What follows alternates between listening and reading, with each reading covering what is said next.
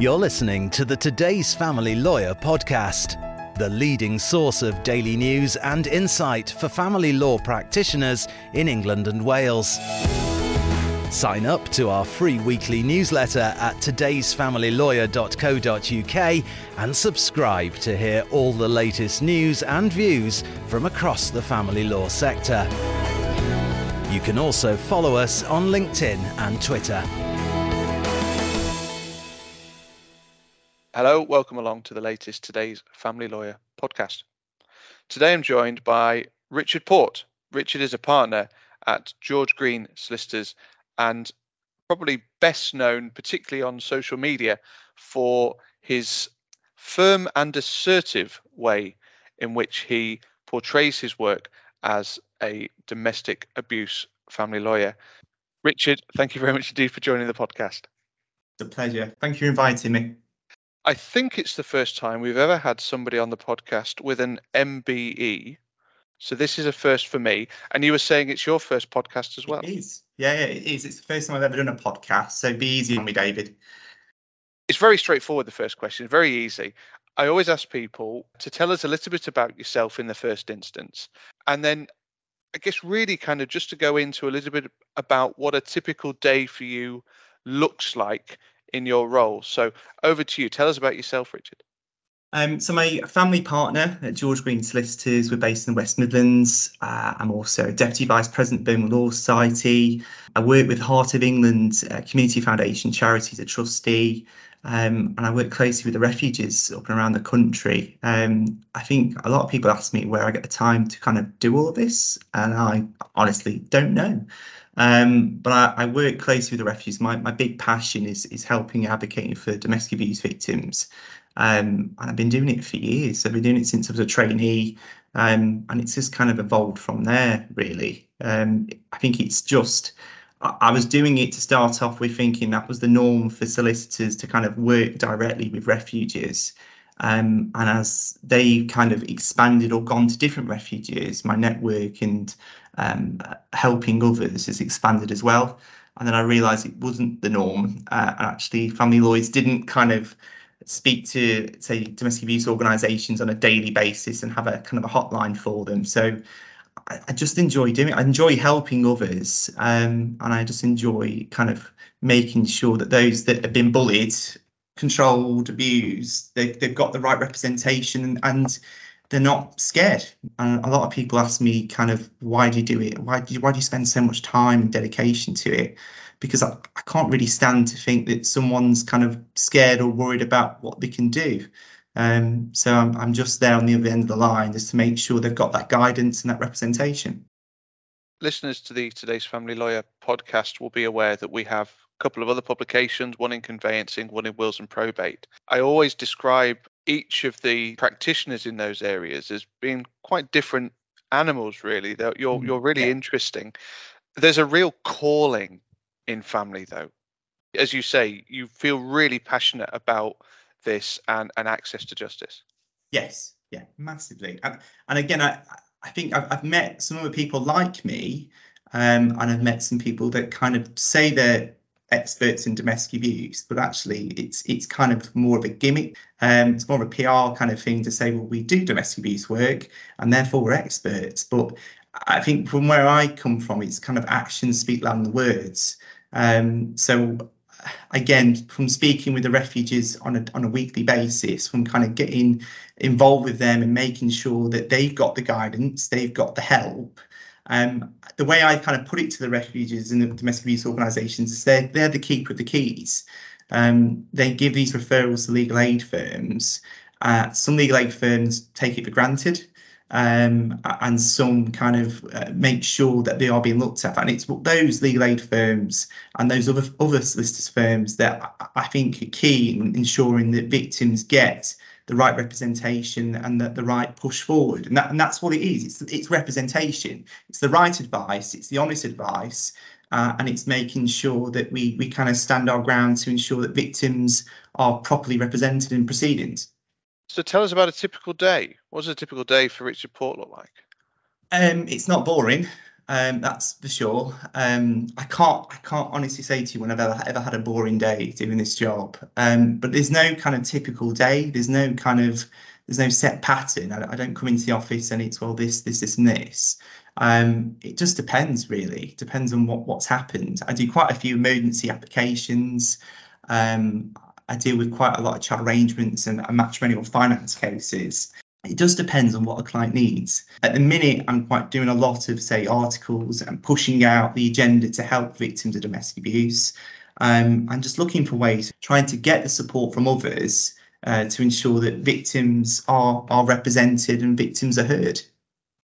Do you think that we're starting to get to grips with what domestic abuse looks like? Because there's all sorts of different types of domestic abuse, and there are cultural challenges, there are historical challenges. You know, what might be considered domestic abuse now in the 60s, 70s, 80s perhaps would have been considered the norm. Are we getting to grips with that challenge? I think we are, but slowly and surely. I think my only concern is we've made that vast jump from the 60s. We've again, instead of calling it domestic violence, it's domestic abuse, because we know full well it's not just physical violence that is domestic abuse. There's controlling coercive behaviour, there's financial abuse, there's sexual abuse. Again, we understand that, but my only worry is that when we take 2 steps forward, we take a step back. I think, for example, in lockdown, domestic abuse was the big topic to talk about. And I was really glad when it became kind of a topic to talk about and it wasn't a taboo, because I think that's the issue that we have. Domestic abuse is a taboo subject. It's not the nicest of subjects to talk about. It's not something that victims want to talk about, and it's not something that the government wants to raise as an issue that's rife in our society, and nor is it kind of conversation piece that you go to a dinner party, because trust me, I'm aware of that. I've been to events and they say to you, well, what do you do for a living? Oh, I'm a family lawyer that specialises in domestic abuse. Oh, nice. The weather's terrible, isn't it? It's really bad. It's raining outside. I think we've made that big jump. There's more to do. Like I say, with lockdown, we spoke about it. It was brilliant. And then as soon as lockdown finished, we kind of back to not speaking about it and not raising it enough. And I think that's where I differ, because I'm there shouting from my soapbox, saying we need to talk about it more. It's not a taboo subject, because once you make it a taboo subject, that's when victims don't want to speak out about it, because they feel embarrassed. They feel that this is a normalised behaviour to be in a relationship that's toxic like that they're in. And again, once we start having that open conversation, that's when more victims will come forward. I think the other issue we've got is with the tabloids, and I've raised problems with it just recently. It's kind of justifying abuse. We've just had the World Cup in Qatar, and every kind of tabloid is saying domestic abuse increases because of the World Cup. It does not increase because of the World Cup. There might be more victims that come forward during the World Cup because there's an incident that takes place, but perpetrators don't just jump out of thin air. It's not just all of a sudden the World Cup's happened, they've had a bit to drink. That's like blaming alcohol for domestic abuse or blaming football for domestic abuse. That's not the case. So I think we just need to have more of an open conversation, and we need to not make it a taboo anymore. It needs to be something that we can all come forward with if we suffer from that abuse. I said at the beginning, you have a very firm and assertive language around this, Richard. I think we're really getting that in the first part of this podcast as well. Is it a conscious choice on your part to be so assertive around it? You make me sound like Ross Kemp on gangs. I think the problem with domestic abuse and representing clients in that regard is that you can't be meek and mild. You can't kind of just stand back, because again, my pet hate in the world is bullies. And I think firm and assertive, I think that's one step below hostile and aggressive. And I'm definitely not hostile and aggressive. I think firm and assertive, clients need that and victims need that, because they've had years of abuse and controlling behaviour by their perpetrator.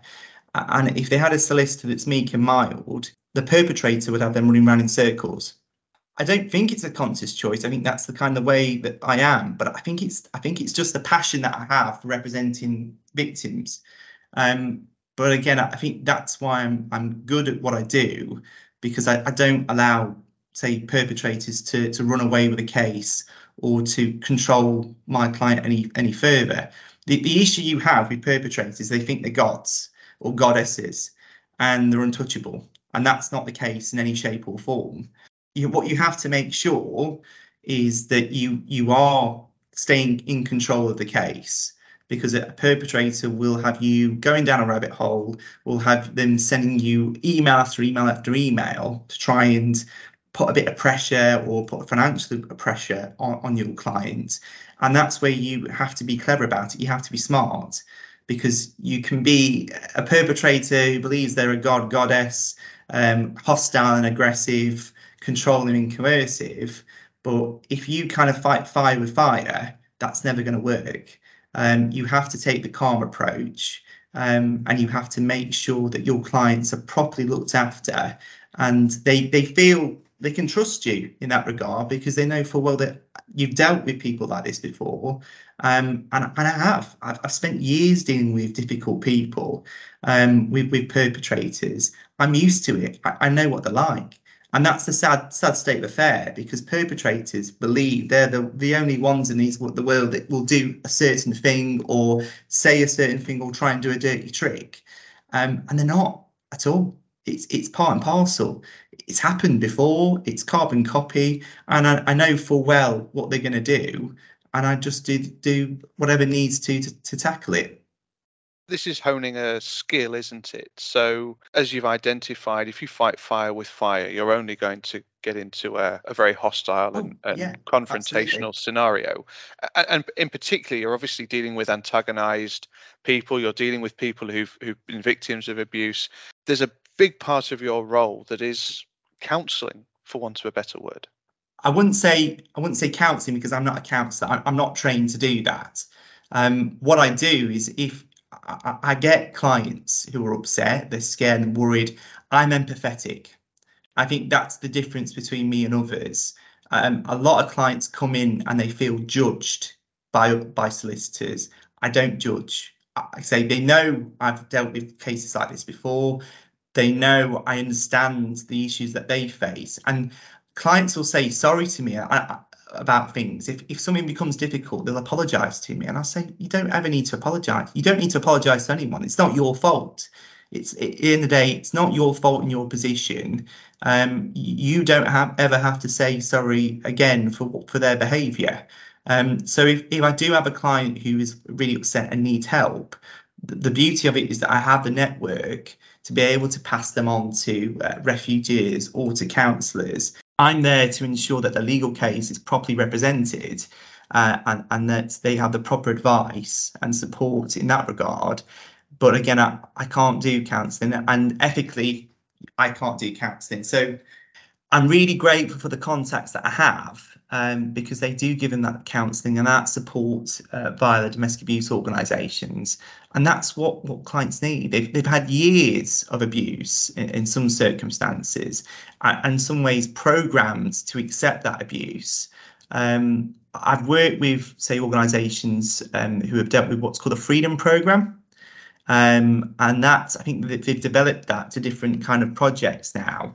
But years ago, when I was dealing with the freedom programme, it was kind of eye-opening, because so the freedom programme is a book written by Pat Craven, and she worked in a male prison and saw the perpetrators, and they were boasting about what they did to the partners and passing on tips to each other. So she kind of created the different types of perpetrators and what tactics they use. So a lot of the domestic abuse organisations talk to their victims and the service users about the abuse. And once you read the book, you don't realise some of the tactics that they use and some of the things that happen.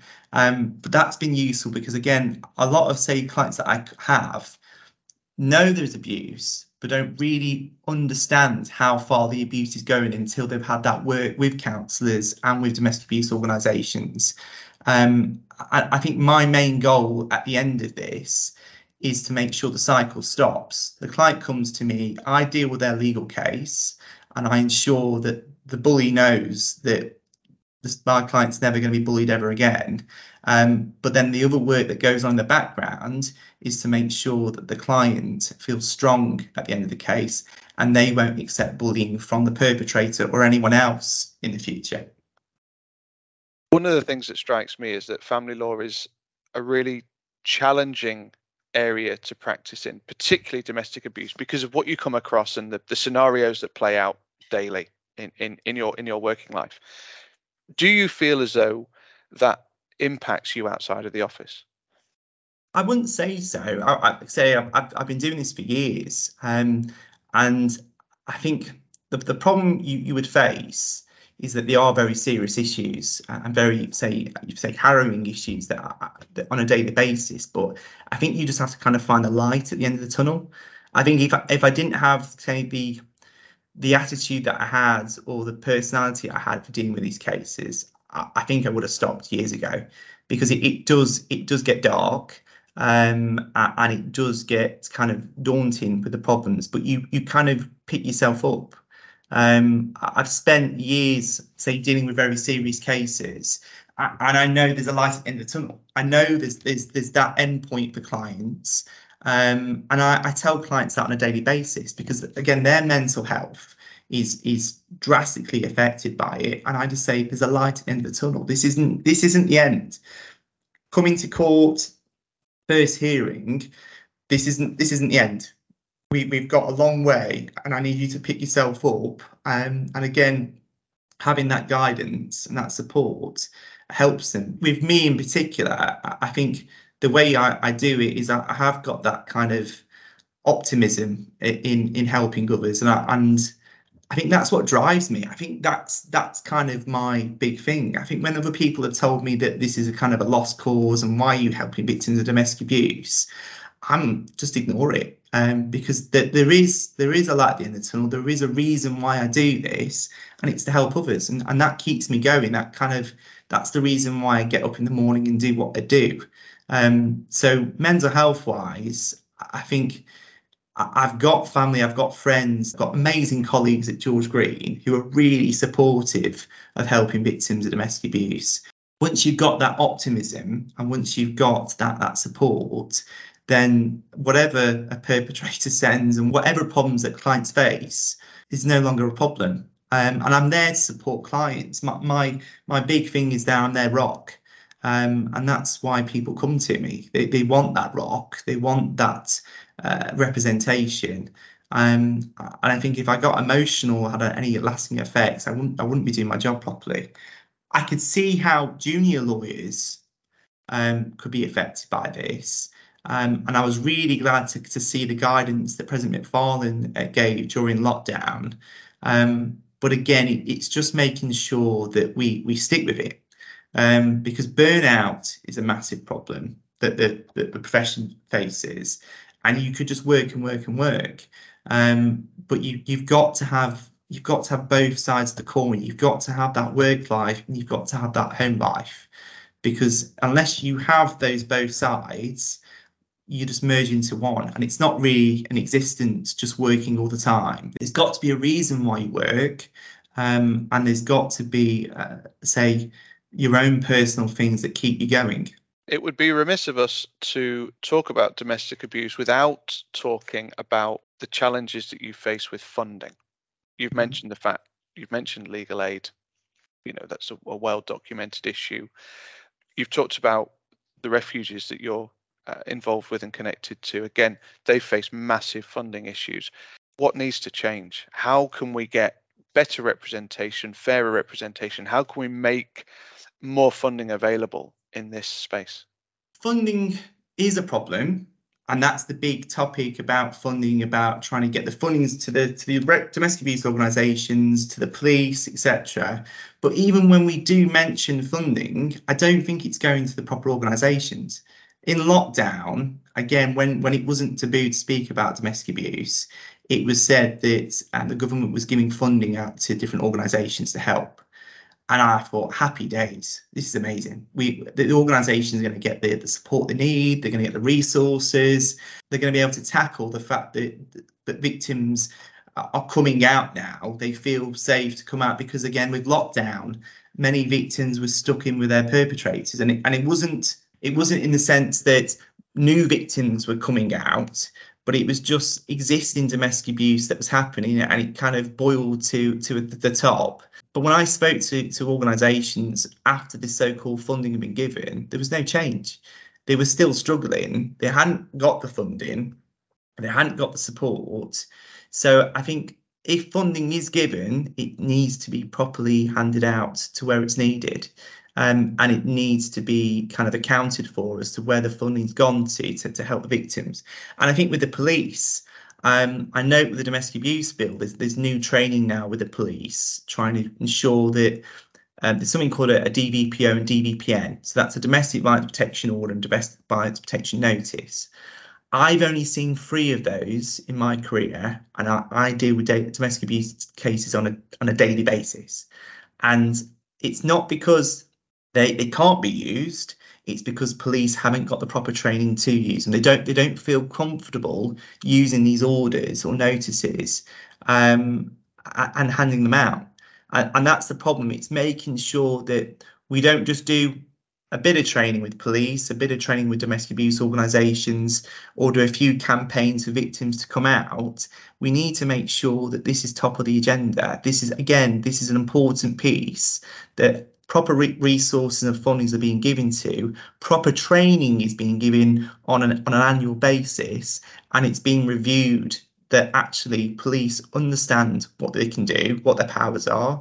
The courts can understand what their powers are, because again, I've been on cases with judges where I'm having to tell them, well, look, you can't do this because you haven't got all this information about the allegations of abuse, or this person's been convicted. So in essence, you should be going on that conviction. So again, it's just making sure we account for where this funding and resources have gone to. But I just think the big issue is we need to get rid of the stigma for domestic abuse, because there's this massive stigma that victims come from a lower class background, and that's not the case at all. Victims come from all walks of life. They could be CEOs, they could be doctors, they could be lawyers, they can be dog walkers, anyone. And until we get rid of that stigma, until we kind of show that this happens nationally with different people from different backgrounds, cultures, races, genders, etc., then we're never going to be able to tackle the problem. And I think the tabloids need to help on that. They need to try and push forward the issues that people face. And I think, again, like I said, training needs to be done. And whether that's from the start, because I know some organisations are actually going into schools and speaking with school children to discuss issues of domestic abuse in a child-friendly way, but tackling it head on at the start to say, look, this isn't acceptable. This is not acceptable behaviour. It's not normal. If you do face that behaviour, then you need to talk out about it. And I think that's amazing. I think starting from the top and then working your way through to the courts is the way forward. We've got to kind of do a different a multi-pronged approach to ensure that we are tackling the issues of domestic abuse, and we just need to support each other. We're all here trying to fight the same cause, and we're all here to make sure that we can eradicate domestic abuse. So hopefully we can. What's evident, Richard, is that there's a real passion behind what you're trying to achieve. And as you say, it's a multi-pronged approach. You're certainly not going to do it single-handedly, although you're making a pretty good fist of it. And I know that outside of what you're doing in family law, you've got a lot of sort of extracurricular things that you're very heavily engaged in as well. Yeah, so I'm Deputy Vice President of the Birmingham Law Society. I was asked by the previous president just to put my name in the hat. It was quite a bit daunting. Like I say, probably about a year, 2 years ago, I wasn't well known. I've been doing this work for years. And all of a sudden I came out from under the rock. And it kind of dawned on me when I got my MBE that the work I have been doing is not normal. It's not standard. I have been pushing and making sure there's changes. And I thought to myself, well, what's the next step? And the next step was trying to make sure that, say, with the Birmingham area and the West Midlands, is trying to make a change that way, and pushing the agenda to help victims and to help those who need it further by getting the members to support that campaign. So I work closely with President Tony McDade, the Vice President Alice Kinder, and again, it's just a brilliant organisation. The changes that we're trying to push, and the support we've been getting from members has been great. I also got appointed as a trustee to the Heart of England Community Foundation, and I've been working closely with Tina Costello. And Tina is just, I think, amazing would be kind of undervaluing Tina. And the rest of the team at Heart of England, the work that they do in helping charities and providing grants and funding, it's been outstanding. And I was asked to join, and I thought to myself, this is amazing. And the work that's being done and the support that I could give them to carry on with the great work, it's been really rewarding. And I've kind of wanted to push out to help the community, to help those who need it, and just carry on the work that I've been doing, not just to help victims of domestic abuse, but to help out the whole community altogether. And yeah, again, it's another kind of string to my bow in the sense of why I do what I do and why I get up in the morning to push and to campaign for those who need a voice. Richard, we've run out of time. It's been an absolute delight to have you on the podcast. Thank you so much for joining. Thank you. The Today's Family Lawyer podcast is available on your preferred podcast provider. It's also available on todaysfamilylawyer.co.uk. My thanks to Richard. Thank you for listening, and we'll see you again soon. You're listening to the Today's Family Lawyer podcast, the leading source of daily news and insight for family law practitioners in England and Wales.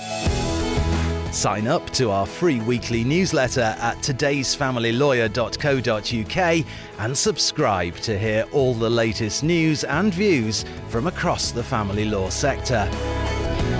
You can also follow us on LinkedIn and Twitter.